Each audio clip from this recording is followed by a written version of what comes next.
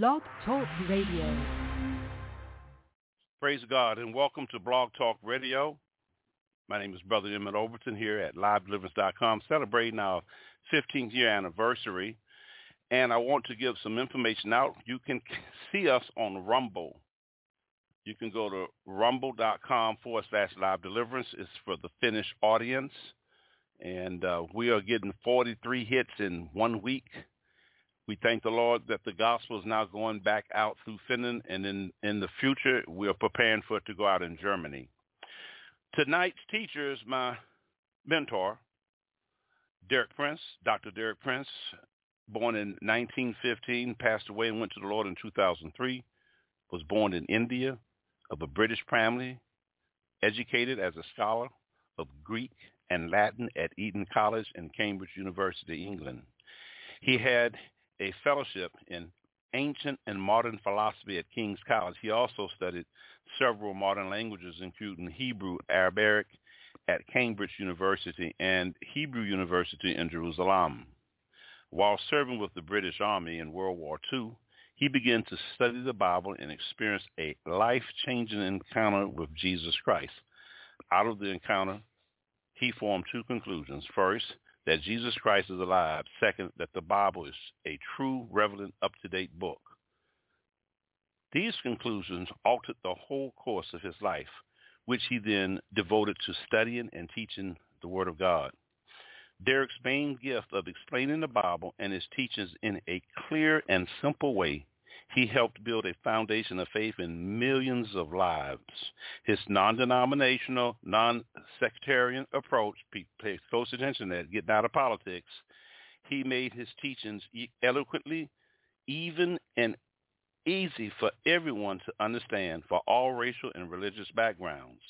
He's the author of over 50 books, 500 audios, and 140 video teachings, many of which have been translated and published in more than 40 languages.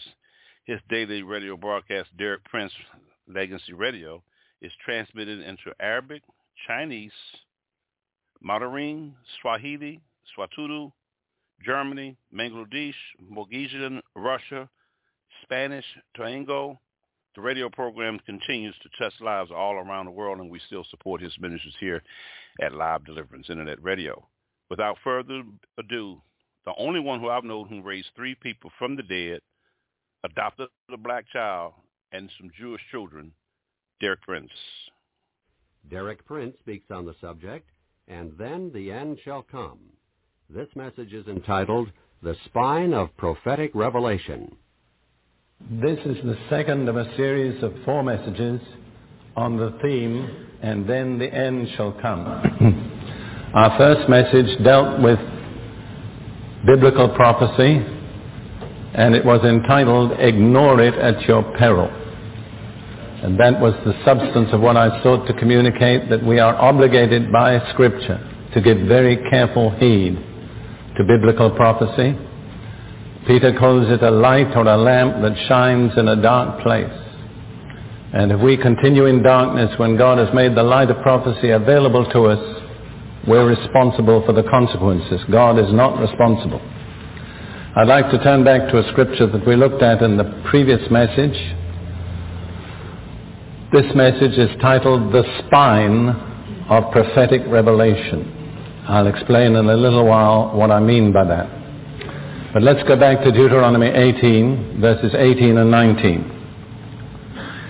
Moses is delivering a message from the Lord to Israel, and he says, I will raise up for them a prophet like you, that's like Moses, from among their brethren, and will put my words in his mouth, and he shall speak to them all that I command him. And it shall be that whoever will not hear my words, which he speaks in my name, I will require it of him. Now the New Testament writers all concur that that prophet there predicted was Jesus of Nazareth. And actually the Apostle Peter, quoting that prophecy, is even more severe. He says, whoever will not hear it, I will destroy him from among my people. So if Jesus is the prophet, as I believe he is, and as the New Testament declares he is, the Word of God places a tremendous responsibility upon us to hear him as a prophet, not just as a teacher, not just as a savior, not just as a shepherd, but as a prophet. He is the greatest of all the great Hebrew prophets. And in him, prophecy found its perfect expression. Therefore, we need to give very careful heed. That's what Peter says. We need to give careful heed to the prophetic word as a lamp that shines in a dark place. Now, the culmination of the prophetic ministry of Jesus while on earth is found in what's commonly called the Mount of Olives discourse. That is a prophetic discourse that Jesus gave on the Mount of Olives less than a week before he suffered in Jerusalem. And this discourse is considered so important by the Holy Spirit that we have 3 records of it. In Matthew chapter 24, in Mark chapter 13, and in Luke chapter 21. Each of them differs just a little from the other. You might perhaps compare it to this message that I'm preaching being photographed by 3 video cameras. And each camera is in a different location and presents a slightly different angle on me, but each of them presents the same message.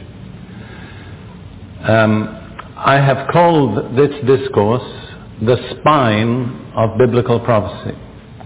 It's a metaphor that I use just to help you understand. If we were presented with the bones of a skeleton and we were told to assemble them as they ought to be. Now you need to know you're looking at a nursing orderly class 2, so don't underestimate my qualifications. They aren't high, but they are that. And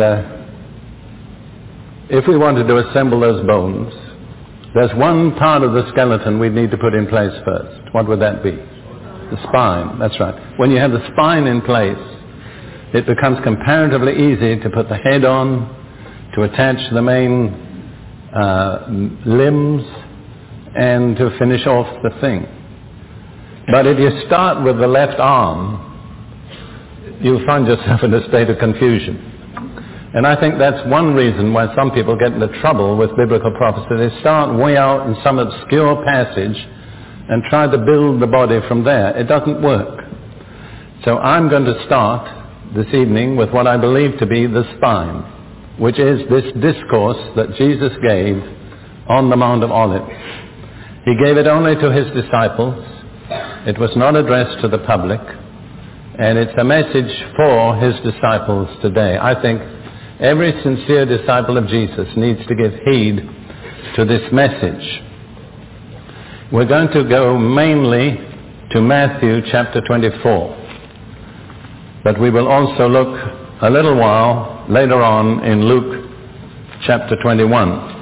I strongly recommend all of you to take time privately to read all 3 versions, all 3 records.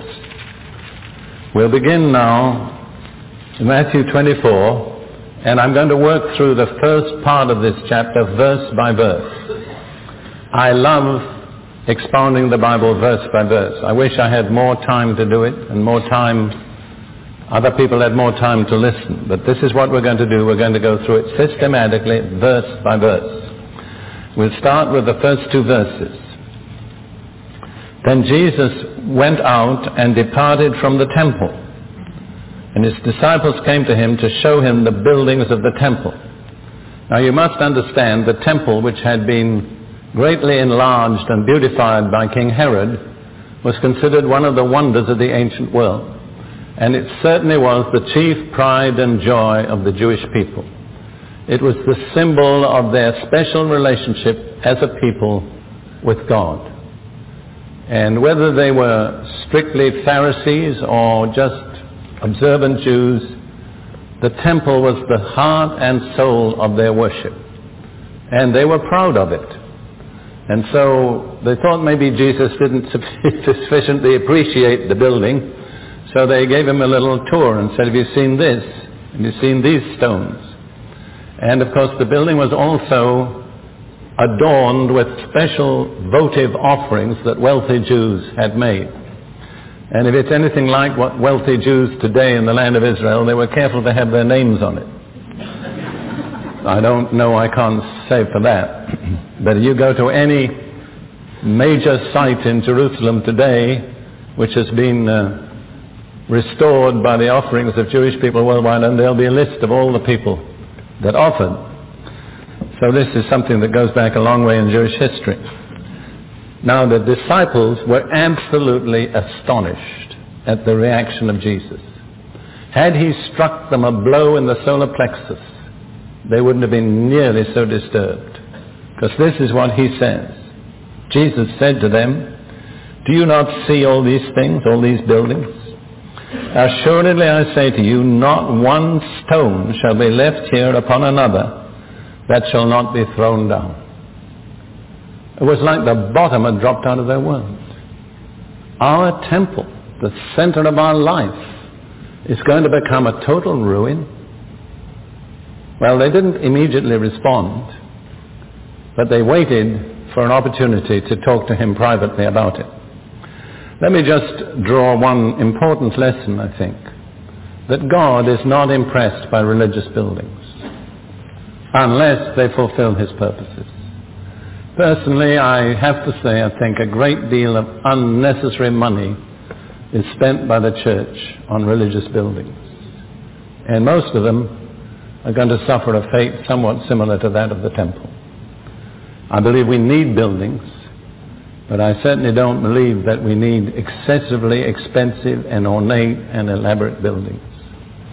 There are some churches in the United States which have cost at least $30 million to construct, American dollars. So, after that, Jesus and the disciples went out of the temple, crossed the brook Kidron eastward, walked up the slope of the Mount of Olives, and apparently sat down somewhere on the crest of the Mount of Olives. Now this is so vivid for me because I lived for 1 year in the British Army on the Mount of Olives. And I would say from the temple area, it's about certainly not more than a 15-minute casual walk down the Kidron and up the other side. When you're on the Mount of Olives, you have a wonderful view of the city of Jerusalem, and in particular, you look down on the temple area. So we can picture Jesus and the disciples now looking down on this building. I wish he had spoken to them, and now they just can't wait to question him about this. You see, in their thinking, if that temple was to be destroyed, that would certainly mark the end of the age. They couldn't conceive that the age would continue after the temple was destroyed. So they put two questions together, which historically are very separate, but they didn't understand that.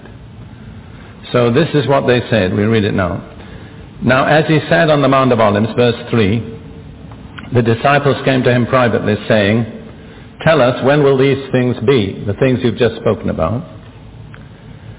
"And what will be the sign of your coming and of the end of the age?" You see, they assumed that the destruction of the temple would mark the end of the age. They asked basically two main questions. One was, what will be the sign when the temple is to be destroyed? The other is, what will be the sign of your imminent return? And in each case, they did not say the signs, they said the sign. Now, in the discourse that follows, Jesus answered both questions. But in Matthew, primarily he answers the question, what will be the sign of your coming? And in Luke, he answers the other question, what will be the sign when the temple is about to be destroyed? Because we're in Matthew, we'll continue here, and so we'll look first at the answer to the second question, what will be the sign of your coming? What will be the specific indication that you are about to return? Now Jesus begins by warning them against deception. And I would like to say that almost every passage in the Bible that deals with the close of the age contains some warning against deception. I think the greatest danger that threatens us as Christians at this time is being deceived. And I don't believe any one of us is immune to the danger. I certainly don't count myself immune. I pray continually, together with Ruth, that God will keep us from deception. I fastened on some words of the Apostle Paul some years ago in 1 Corinthians 7:25, where he says, I give my opinion as one who has obtained mercy of the Lord to be found faithful. And it became so clear to me at that time that it's only through the Lord's mercy that we can be found faithful. And I think Ruth would bear me out. There's scarcely a week passes without our praying specifically for mercy to be found faithful and to be kept from error. And I would like to say the wedge that Satan uses to insert error is pride. I don't believe any Christian who remains humble will fall into error. But when we become arrogant and think we've got all the answers and we know everything, we are almost certain to be deceived. So I want to give this warning collectively to all of us. Let's be humble before the Lord. Let's be teachable. Let's not imagine we know it all or we have all the answers. And let us acknowledge our dependence upon the Lord to keep us faithful to his truth. So this is what Jesus said in verses 4 and 5. Jesus answered and said to them, take heed that no one deceives you. That's his first response. Then he says, for many will come in my name, saying, I am the Christ. From now on I'm going to use the word Messiah. You understand, Messiah is the Hebrew form, Christ is the Greek form. But Messiah has much more meaning in this context. From now on, for many will come in my name, saying, I am the Messiah, and will deceive many. One thing about Jesus is he's a true prophet. The Jewish encyclopedia records in the centuries that followed Jesus about 40 false messiahs who came to the Jews and deceived some of them. One of the most famous was Bar Kokhba, who led the revolt against Rome in 132 AD. Another was a man named Sabbatai Tzvi in the year 1666, who claimed to be the Messiah and led a whole lot of Jewish people back to the Middle East and ultimately converted to Islam. There was one called Moses of Crete about the 5th century of this era, who claimed to be the Messiah and led hundreds of Jewish people into the sea to meet the Messiah, and they all drowned. So Jesus was perfectly right when he said, many will come in my name, saying, I am the Messiah, and will deceive many. And many have come in this century. It's not out of date. As a matter of fact, Ruth and I, as you know, live in Jerusalem. This past summer, I forget the exact month, very beautifully printed signs appeared in Hebrew in the main streets of Jerusalem saying the Messiah will be on the Mount of Olives on Sunday morning, such and such a date, go out and meet him. I don't know who put them there, but there they were. I don't think many people went out to meet him. I don't think even the media turned up, but it's just a symptom of what's happening. Then Jesus begins to answer the question, what will be the sign? But he doesn't come immediately to the answer. In verse 6 he says, you will hear of wars and rumors of wars. See that you are not troubled, for all these things must come to pass, but the end is not yet. In other words, the whole age will be marked by continual turmoil and wars. And I don't suppose there's been a single century, perhaps not even a single decade since that time to this, that there has not been a war somewhere in the world. Since World War II, I think some American news magazine calculated there had been nearly 50 wars in the world. But Jesus says that in itself is not the sign. That will be going on all the time. Now, the next two verses are crucial, and we need to read them together. That's verse 7 and 8. For nation will rise against nation, and kingdom against kingdom, and there will be famines, pestilences, and earthquakes in various places. I don't know that I asked people to read with me, but it's wonderful that you did. All right, now verse 8. All these are the beginning of sorrows. That's the New King James, but it obscures the real meaning. I think all the more modern translations say birth pangs or labor pains. So putting those two verses together, verse 7 describes what the Lord calls the beginning of the birth pangs or the labor pains. That's very important. Now, what is to be born? If there are going to be birth pangs, there has to be a birth. My answer is, what will be born out of the birth pangs is the kingdom of God under the kingship of Jesus established on earth. And I just refer you to one verse in Matthew 19. Matthew 19 and verse 28, because I want to pick out a phrase. Jesus said to them, his disciples, assuredly I say to you that in the regeneration, when the Son of Man sits on the throne of his glory, you who have followed me will also sit on 12 thrones, judging the 12 tribes of Israel. Notice when he says, when the Son of Man sits on the throne of his glory, that's speaking about the establishment of his kingdom visibly on earth. And he says it will happen in the regeneration. You know what regeneration means? Rebirth. We talk about regeneration in the experience of a Christian being born again. But here Jesus is using the phrase not of an individual, but of the whole earth. So one of the exciting things about the kingdom of God is it comes only by a birth. You can't organize it, you can't promote it, you can't plan it. Jesus said about the individual, no one can see or enter the kingdom of God unless he has been born again, regenerated. What is true of the individual is true of the earth. The earth cannot experience the kingdom of God until this period that Jesus calls the regeneration. Then he said, in the regeneration, I'll be sitting on my throne, and you apostles will be sitting on your thrones. So what is to be born through these birth pangs is the kingdom of God established on earth. It's coming only by a birth. Now let's go back to Matthew 24 and look at what are the beginning of labor pains. Now it's verse 7. Nation will rise against nation and kingdom against kingdom. That's different from the wars and rumors of wars. There have been wars going on, a background of wars all the time, but now these wars erupt into major international conflicts. Nation against nation, kingdom against kingdom. One of the significant phrases we never used before the 20th century was world war. But this century has seen 2 world wars.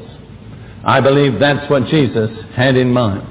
Personally, and this is a personal opinion, World War I was probably the distinctive beginning of the labor pains. Since that time, the world has never really recovered. It's gone from crisis to crisis, and each crisis tends to be more severe than the previous one.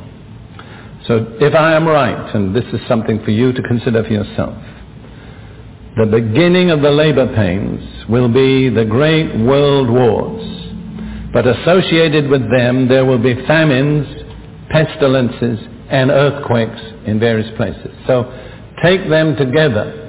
World wars, famines, pestilences, and earthquakes, when they occur in the same period of time on a major scale, are the indication that the birth pangs have begun. Now, just for the sake of convenience, we'll take one brief look in Luke 21, verse 11. And there will be great earthquakes in various places, and famines, and pestilences, and there will be fearful sights and great signs from heaven.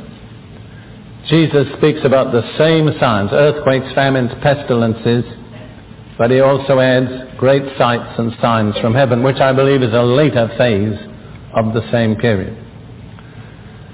I would say basically all those are taking place in this century. We are the first century that's had 2 world wars. In fact, there never could have been world wars before that because the means of travel and communication didn't permit it. The number of earthquakes recorded is continually increasing. There are various diseases, particularly at this time AIDS, which are sweeping the human race and will ultimately wipe out certain nations if changes don't take place.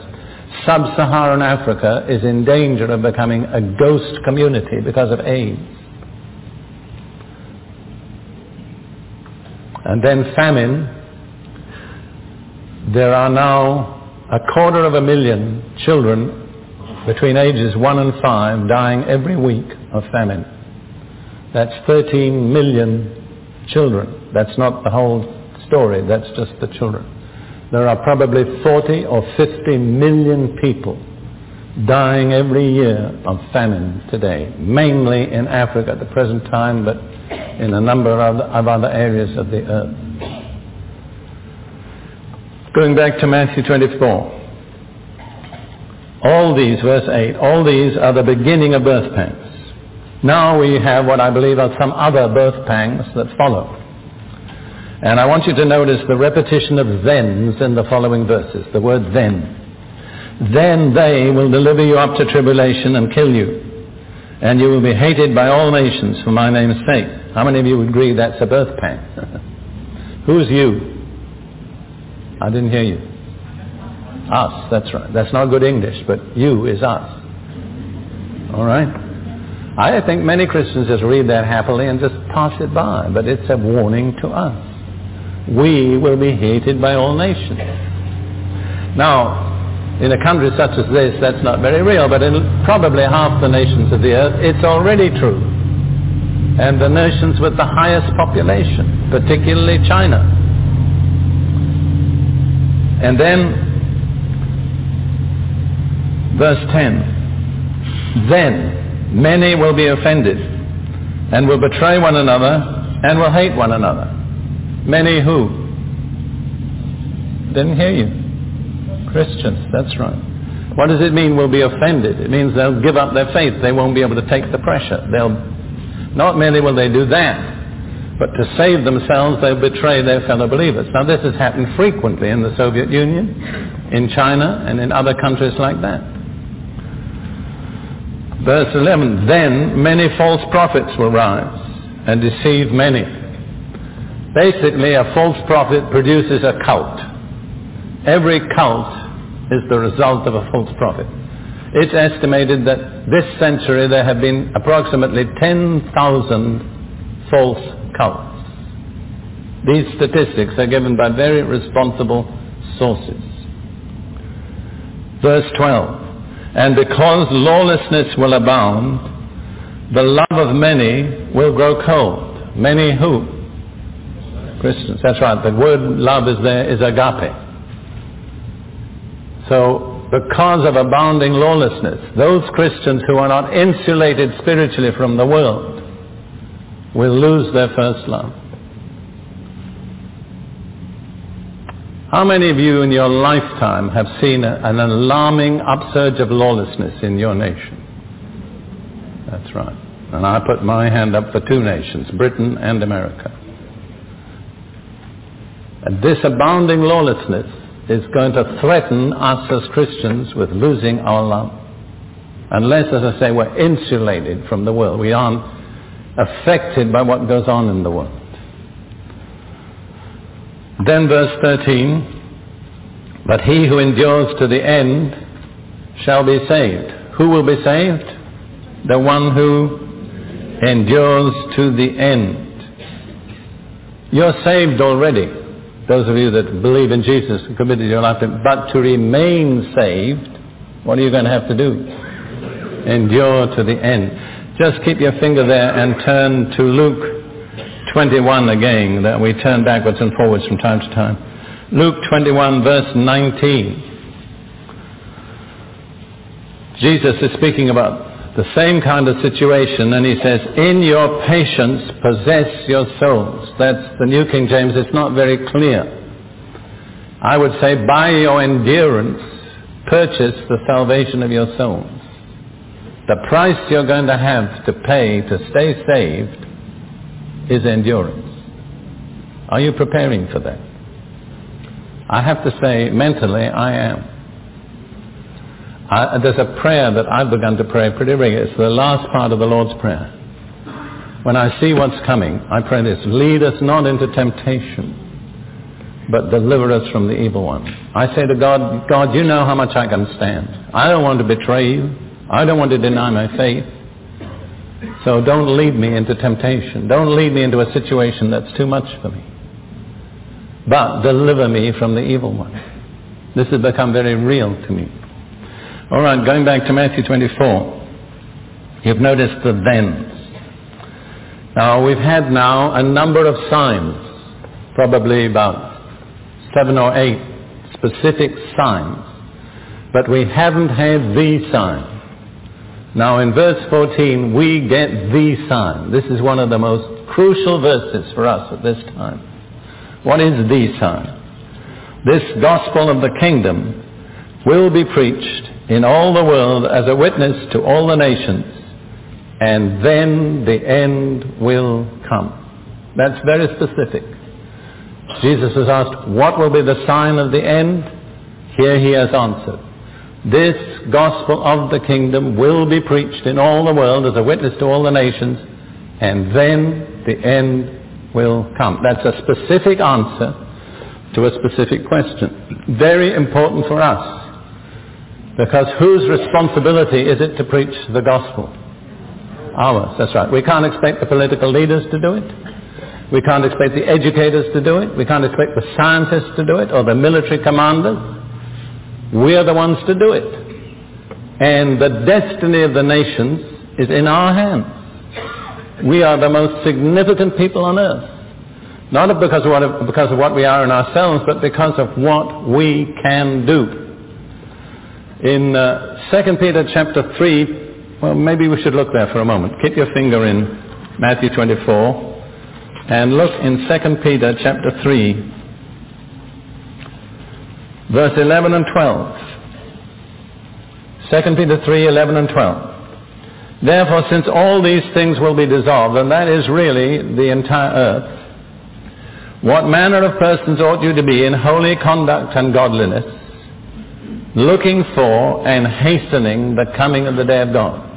We are supposed to be doing two things: looking for it, expecting it, and hastening it. You see, if we can hasten it, we can also delay it. How do we hasten it? By proclaiming the good news of the kingdom to all the nations. If we don't do it when we could, what are we doing? We are delaying the coming of the Lord. And when you consider the agony that earth is suffering until the Lord comes, it's a fearful responsibility for the church to take upon itself to prolong that agony.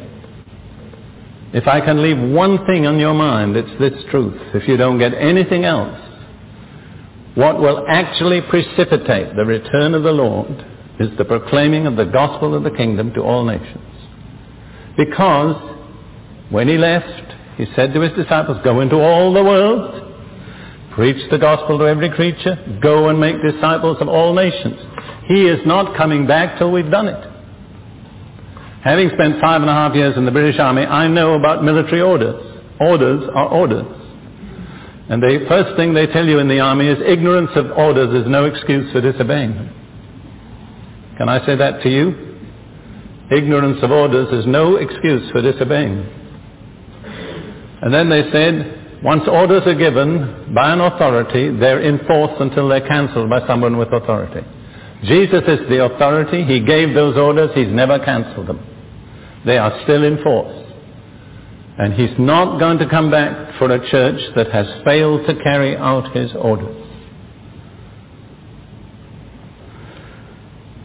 I'd have to say for Ruth and myself, I think we can say honestly, this is what makes us tick.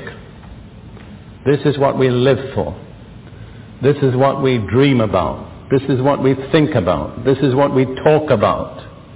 Proclaiming the good news of the kingdom in all nations. And I want to say this humbly to the glory of God. We have been enabled to do at least a part of that in at least 100 nations. By radio, by cassette, by books, and now by video. I tell you one thing, brothers and sisters, it won't happen by accident. It's going to take determination. I doubt whether a large majority of the church is going to do it. I think it's going to be done by a relatively small minority of totally committed people. Jesus said, go into all the world. Brother Andrew has commented on that. He said nothing about coming back. If we're prepared to go and not to come back, we can go to any nation. In that sense, there are no closed nations.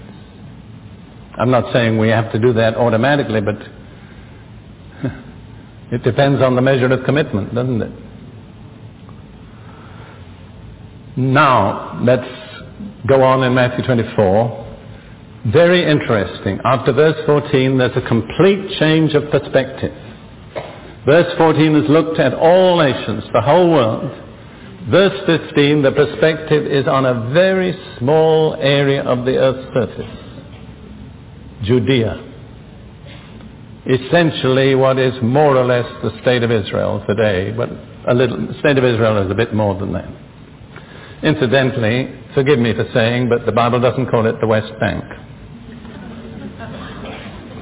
Nor do the Jewish people. They call it Judea. Still, today. All right, now let's look at verse 15.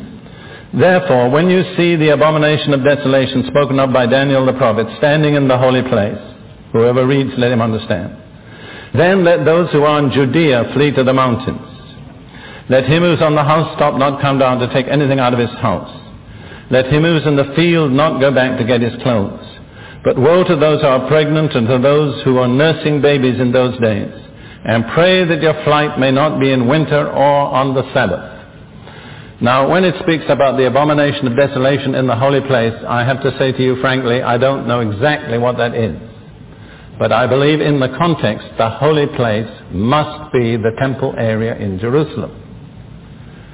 And whatever the abomination of the desolation may be, I'm inclined to believe it's some kind of idolatrous sign set up in that temple area proclaiming that the Antichrist is to be worshipped. It comes to the point where the Antichrist declares himself as God and demands the worship of the Jewish people. And they're going to be faced with a crisis because no Jew will voluntarily bow his knees to any human being. And in a certain sense, I think they're going to be faced with a decision: is the Antichrist the Messiah, or was Jesus the Messiah? And I think God is deliberately bringing them to the place of confrontation. Anyhow, Jesus says, whatever this sign is, when it appears, you've got to act without a moment's delay. And I mean, the urgency of this is frightening. He says, let those who are in Judea flee to the mountains. It's not very clear what mountains they are. I'm inclined to think they'll be in the Negev, but that's my personal opinion. Let him who's on the housetop not come down to take anything out of the house. You know that in that part of the world, many of the houses have flat roofs, and they have outside staircases leading up to the roof. So Jesus says, if you're on the roof and you get this information, come straight down the staircase and go off. Don't go into the house to take anything. That's the measure of urgency. And let him who is in the field not go back to get his clothes. All right, you're working out in the field. You've left your coat behind somewhere. Don't turn back to get it. You won't have time. You've got to take off immediately. There is no way you can overemphasize the urgency of this statement. And then he says, woe to those who are pregnant and to those with nursing babies in those days. In other words, it's going to be a very tough time, and particularly tough for pregnant women and nursing women. And then he makes a statement which is very significant. He says, pray that your flight may not be in winter on the Sabbath. First of all, why would it not be good to flee on the Sabbath? Well, you see, I was in Palestine before it became Israel, under the British mandate. And it wouldn't have made any difference at that time whether you fled on the Sabbath or not.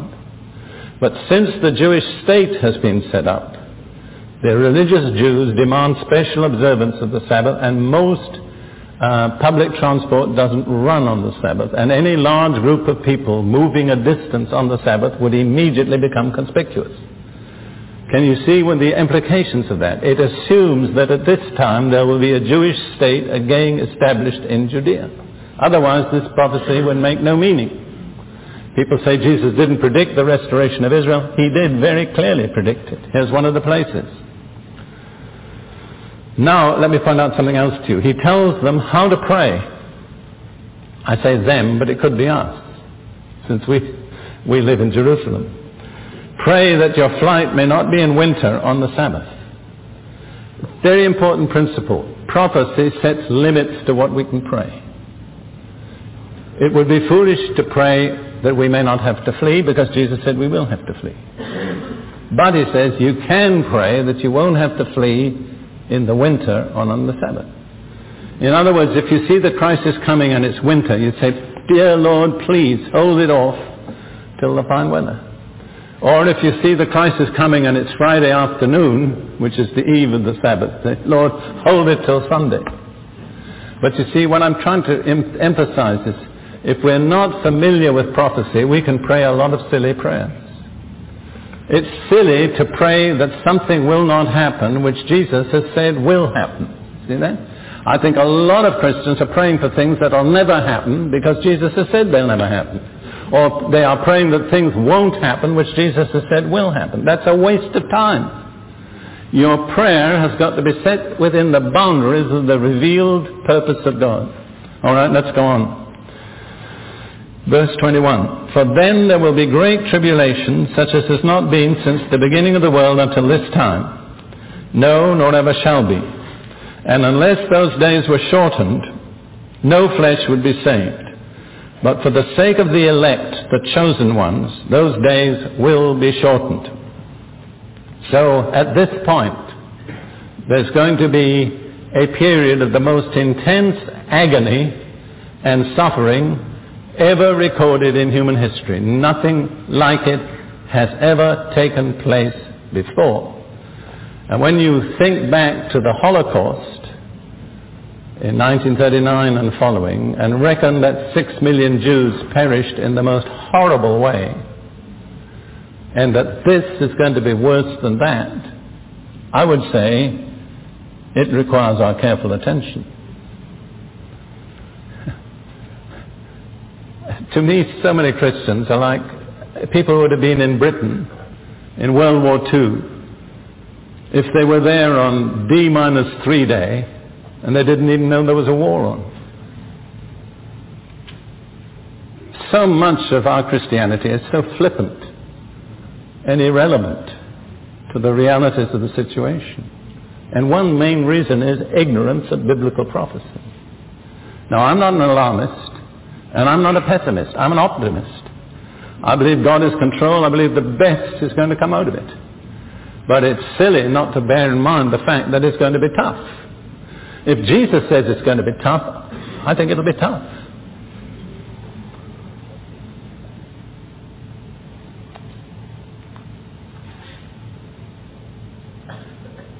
Jesus said the situation will be so terrible that life on earth actually will be threatened.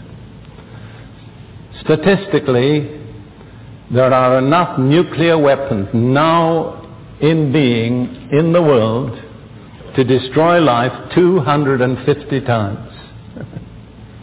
A few years ago, people scoffed at this remark and said, how could anything ever happen that would threaten all life?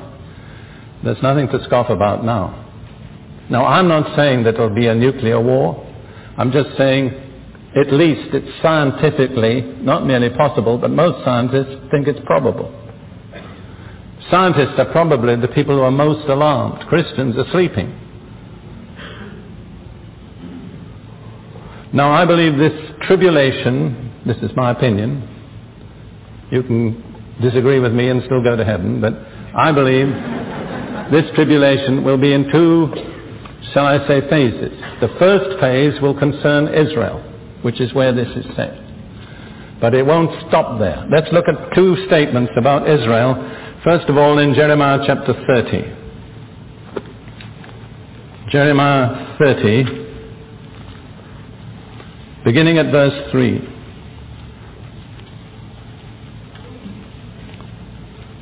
This is a very clear prediction of the restoration of Israel to their land. There's only two alternatives. You either believe it or you don't believe it, but you cannot explain it away. Jeremiah 30 verse 3, For behold, the days are coming, says the Lord, that I will bring back from captivity my people Israel and Judah, says the Lord. And I will cause them to return to the land that I gave to their fathers, and they shall possess it. Now anybody who knows even a little about the Bible knows which the land is that the Lord gave to Israel's fathers. There's only one land. It's the land of Canaan, or the Holy Land, or Israel. And God says, I will bring my people back, return them to the land, and they will possess it, regardless of what the United Nations says. I'm not much impressed by the United Nations. If I depended on the United Nations for my security, I would be an insecure person. All right, verse 4. Now listen, this is in reference to the return of Israel. I say this because a well-known charismatic Anglican minister, who happens to be a friend of mine, said recently the return of Israel to the land is not from God, because if it were from God there would be peace. He just doesn't know his Bible, that's all. Which is true of some Anglicans. Would you agree to that? Lord forgive me for saying that. But I'm an Anglican, so you have to. All right, are you ready? Verse 4. Now these are the words that the Lord spoke concerning Israel and Judah. For thus says the Lord, we have heard a voice of trembling, of fear, and not of peace. Does that sound like peace? Ask now and see whether a man is ever in labor with child. So why do I see every man with his hands on his loins like a woman in labor, and all faces turn pale? Here is the birth pangs, you understand? It's so terrible that men are behaving like women in labor. Verse 7, Alas, for that day is great, so that none is like it. That's what Jesus said, there's never been one like it. And it is the time of Jacob's trouble, but he shall be saved out of it. Never leave out that part. Now when Jesus speaks in Matthew 24, I think he's talking about the time of Jacob's trouble. Then in Daniel, the 12th chapter of Daniel, verse 1 and following, about the same period, at that time Michael shall stand up, the great prince who stands watch over the sons of your people. Now this is addressed to Daniel, so who are the sons of his people? The Jewish people, Israel, that's right. And notice Michael is the archangel charged with watching over Israel. So whenever Michael is in the forefront, you know that Israel is center stage, because that's his job. So Revelation chapter 12, where Michael is a main figure, tells you Israel is on the stage. At that time Michael shall stand up, the great prince who stands watch over the sons of your people, and there shall be a time of trouble such as never was since there was a nation, even to that time. Again, exactly what Jesus is saying. And at that time your people shall be delivered, everyone who is found written in the book. And many of those who sleep in the dust of the earth shall awake, some to everlasting life and some to shame and everlasting contempt. This is the first resurrection. Those who are wise shall shine like the brightness of the firmament, and those who turn many to righteousness like the stars forever and ever. So in the midst of the darkness, it's possible for God's people to shine like stars. In Genesis 15 verse 5, you don't need to turn there, when God wanted to show Abraham what his descendants would be like, he took him out on a dark night, showed him the stars in the sky, and said, so shall your descendants be. And God gave this to me by revelation years ago. When the sun and the moon and the other lights are shining, you don't notice the stars. But when every other light has gone out, the stars shine brightest in the darkness. And Paul says we are the descendants of Abraham through faith in Jesus Christ. So when every other light has gone out and the world is in darkness, God is expecting us to shine brighter than ever before. Going back now to Matthew 20, well, no, we'll look at something else.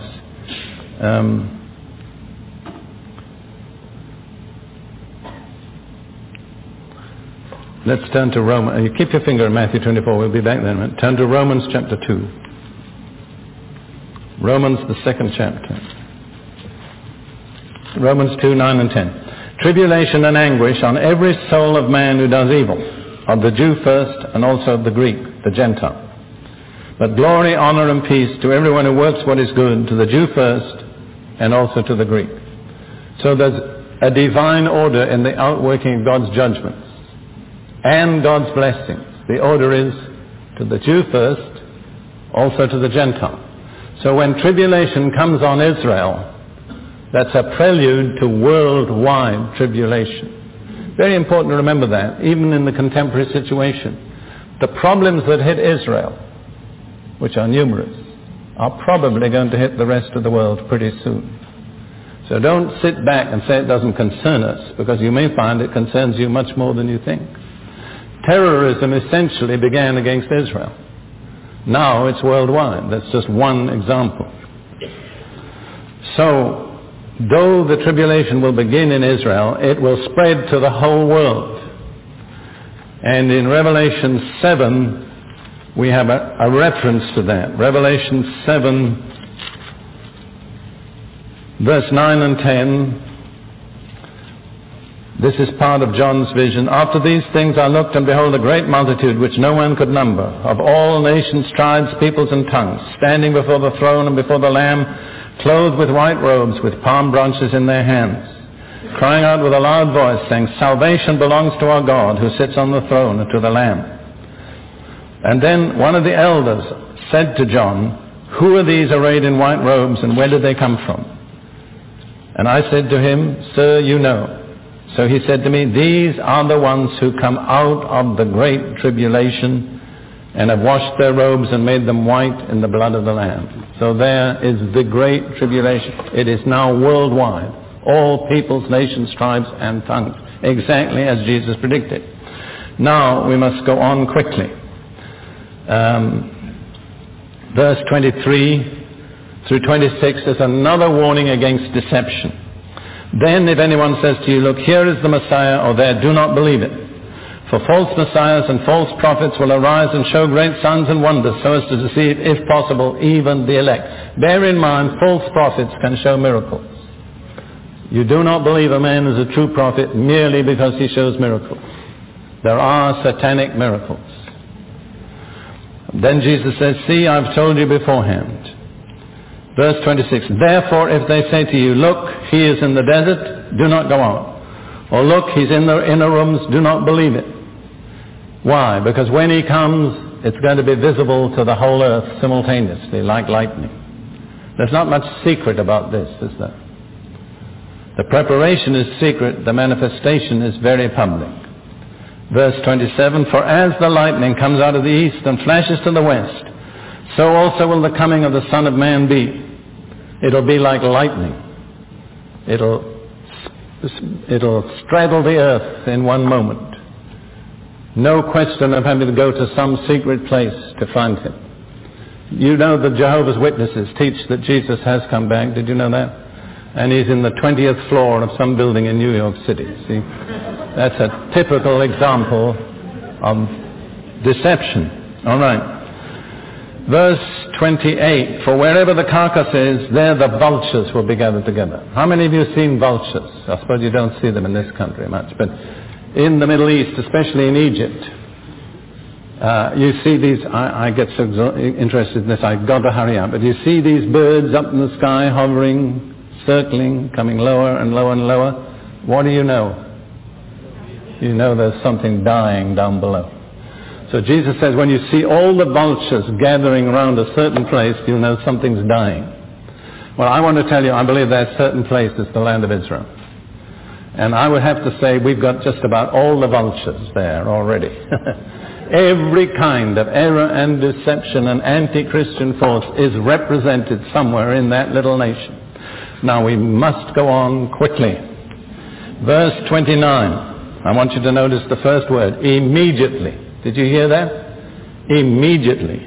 Immediately after the tribulation of those days, the sun will be darkened, the moon will not give its light, the stars will fall from heaven, the powers of the heavens will be shaken. Then the sign of the Son of Man will appear in heaven.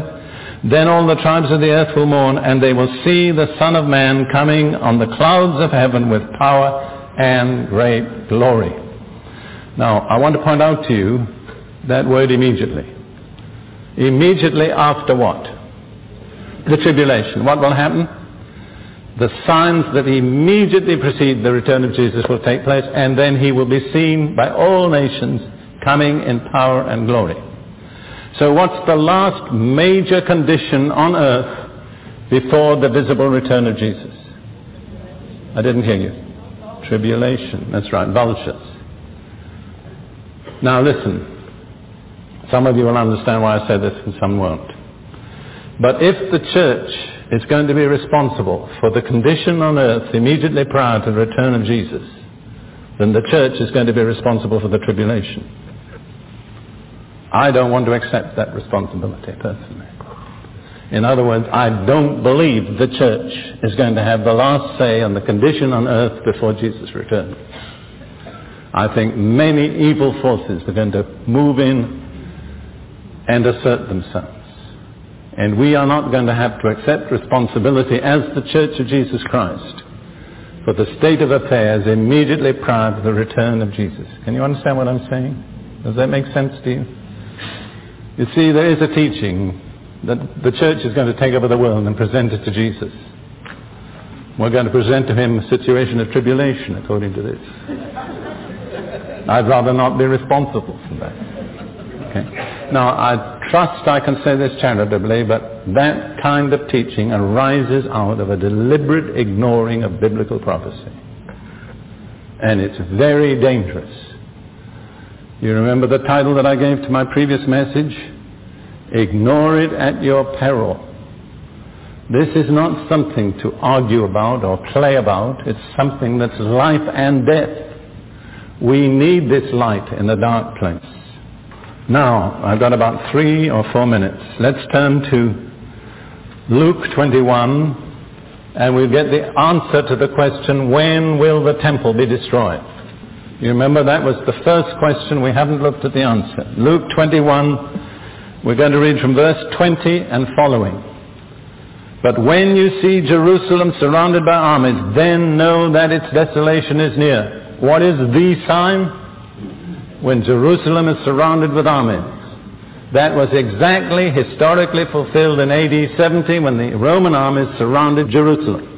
But Jesus said to those who believed him, let those who are in Judea flee to the mountains. Let those who are in the midst of her depart, and let not those who are in the countries enter her. He warned his believing disciples, when you see Jerusalem surrounded with armies, get out as quickly as you can. Historically, this was fulfilled. The Roman armies laid siege to Jerusalem and then, for political reasons, withdrew the siege briefly. The Jews who believed in Jesus as a prophet, heeded the words of Jesus, escaped out of the city and went to a place called Pella across the Jordan and were saved. Then the Roman armies restored the siege and did not raise it till the whole city had been destroyed and 2 million Jews had been killed. You see, it pays to listen to the prophet.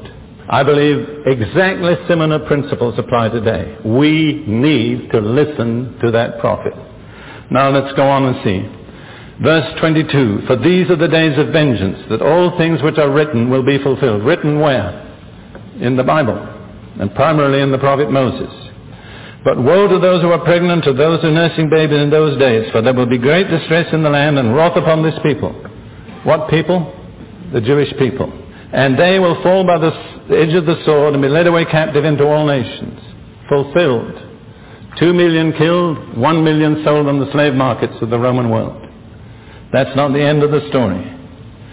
The last half of verse 24, and Jerusalem will be trampled by Gentiles until the times of the Gentiles are fulfilled. What's the next thing that happens? Read on. The visible return of the Lord in glory. So when Jerusalem is delivered from the dominion of Gentile nations and restored to Jewish government, It's an indication that the next thing that's going to happen is the return of the Lord. If you would like information about further teaching resources available from Derek Prince Ministries UK, please call us and request a copy of our latest resource guide on 01462 492 100. You may also visit our website at www.dpmuk.org or write to us at DPMUK, Kingsfield, Hadrian Way, Baldock, SG7 6AN. All right, boy, that was powerful. Woo! Chaplain John Durden, you got the mic. Wow, man, that was delicious. Man, it was like the word when he was teaching that word. It's like eating vegetables and chocolate cake and vanilla cake and everything else. It was gorgeous. That's an anointing that he has, you know, because you can see how he can go from one book to the other, from one chapter to the other. And he said, I believe it. And he just flow. He just flow. He's not reading nothing, flowing in the Spirit. And that's where he wants us all to be, just flow in the Spirit and be led by the Spirit of God, as opposed to, well, let me turn to page 2, and so on, page 3, so on, page 4, so on. No, he wants us, that's where he said, come out of your mind, and then just flow in the Spirit, and that's what he's doing. He wasn't going from what he had written on a piece of paper. The man was flowing with the Holy Spirit. Great God Almighty. Woo-hoo-hoo. I appreciate, I give God glory to the Holy Spirit for allowing me to have an opportunity to hear that teaching. That was really great. That was a great selection, Brother Emmett, a great selection for tonight. Amen. God bless everyone. If you'd like to give to Live Deliverance Internet Radio, don't forget we are also on Rumble. And if you go to Google and type in Emmett Overton, we have 46 podcasts that we're on. And we are throughout the world. I also want to thank our new audiences listening to us in New Guinea, Papua New Guinea. Want to say God bless to Jamaica, of course, United States. God bless Israel, and God bless all who believe that Jesus is Lord. Please sow a seed to Live Deliverance Internet Radio at www.livedeliverance.com. On the lower left-hand side, on the PayPal icon, there is a PayPal site. If you'd like to join us and be a minister, part of this ministry, and get some deliverance and learn this ministry, email us at overtonavy1@gmail.com. Shalom. I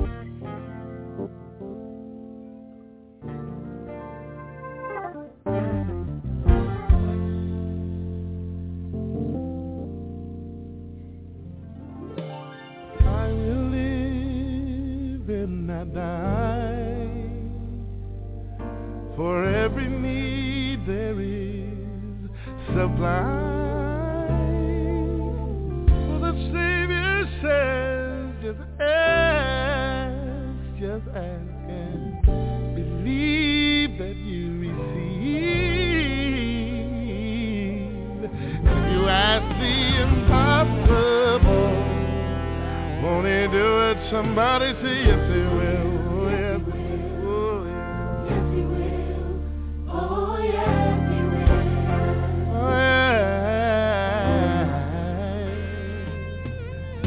From deep in death to being free. If you need that mountain in the sea, if it seems too hard for you, just believe that he wants to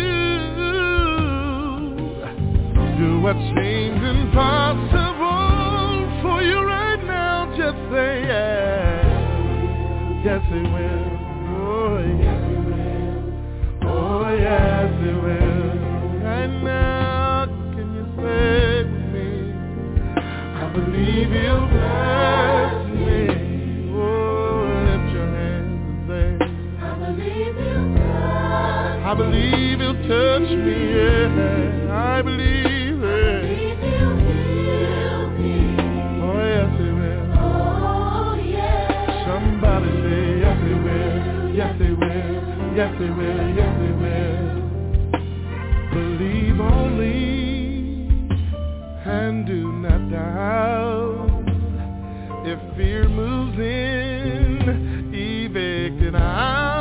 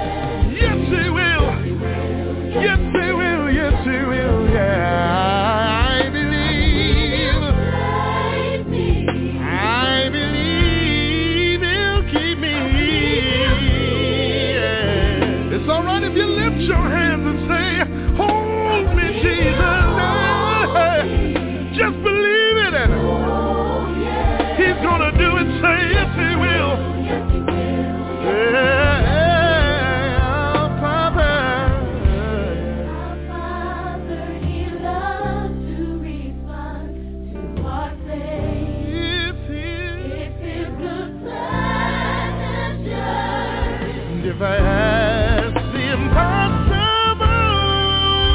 Will he do it for me? I gotta believe one thing, that he will, that he will. Somebody say, yes he will. Yes he will. Oh, yes he will. Oh, yes he will. Somebody need to lift your hands. I don't know what you're going through, but just say, Lord, yes, I believe. And yes, he will. Yes, yes. Come on. Hey. I don't know if you're listening on the radio or if you're driving in your car.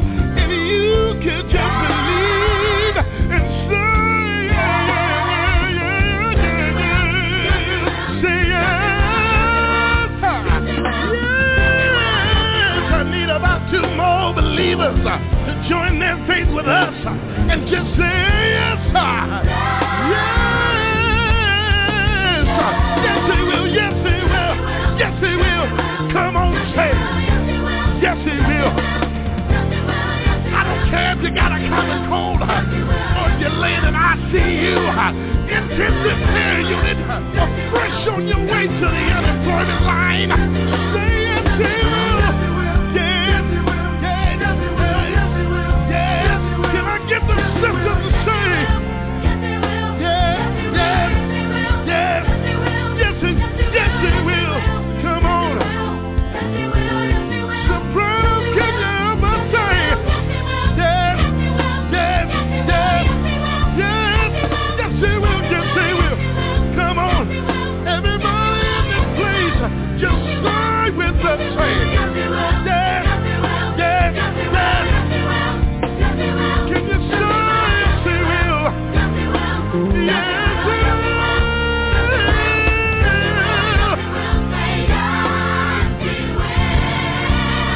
If you ask anything that's in line with his word, he said that I will do it. Yes, yes, yes, yes. Come on.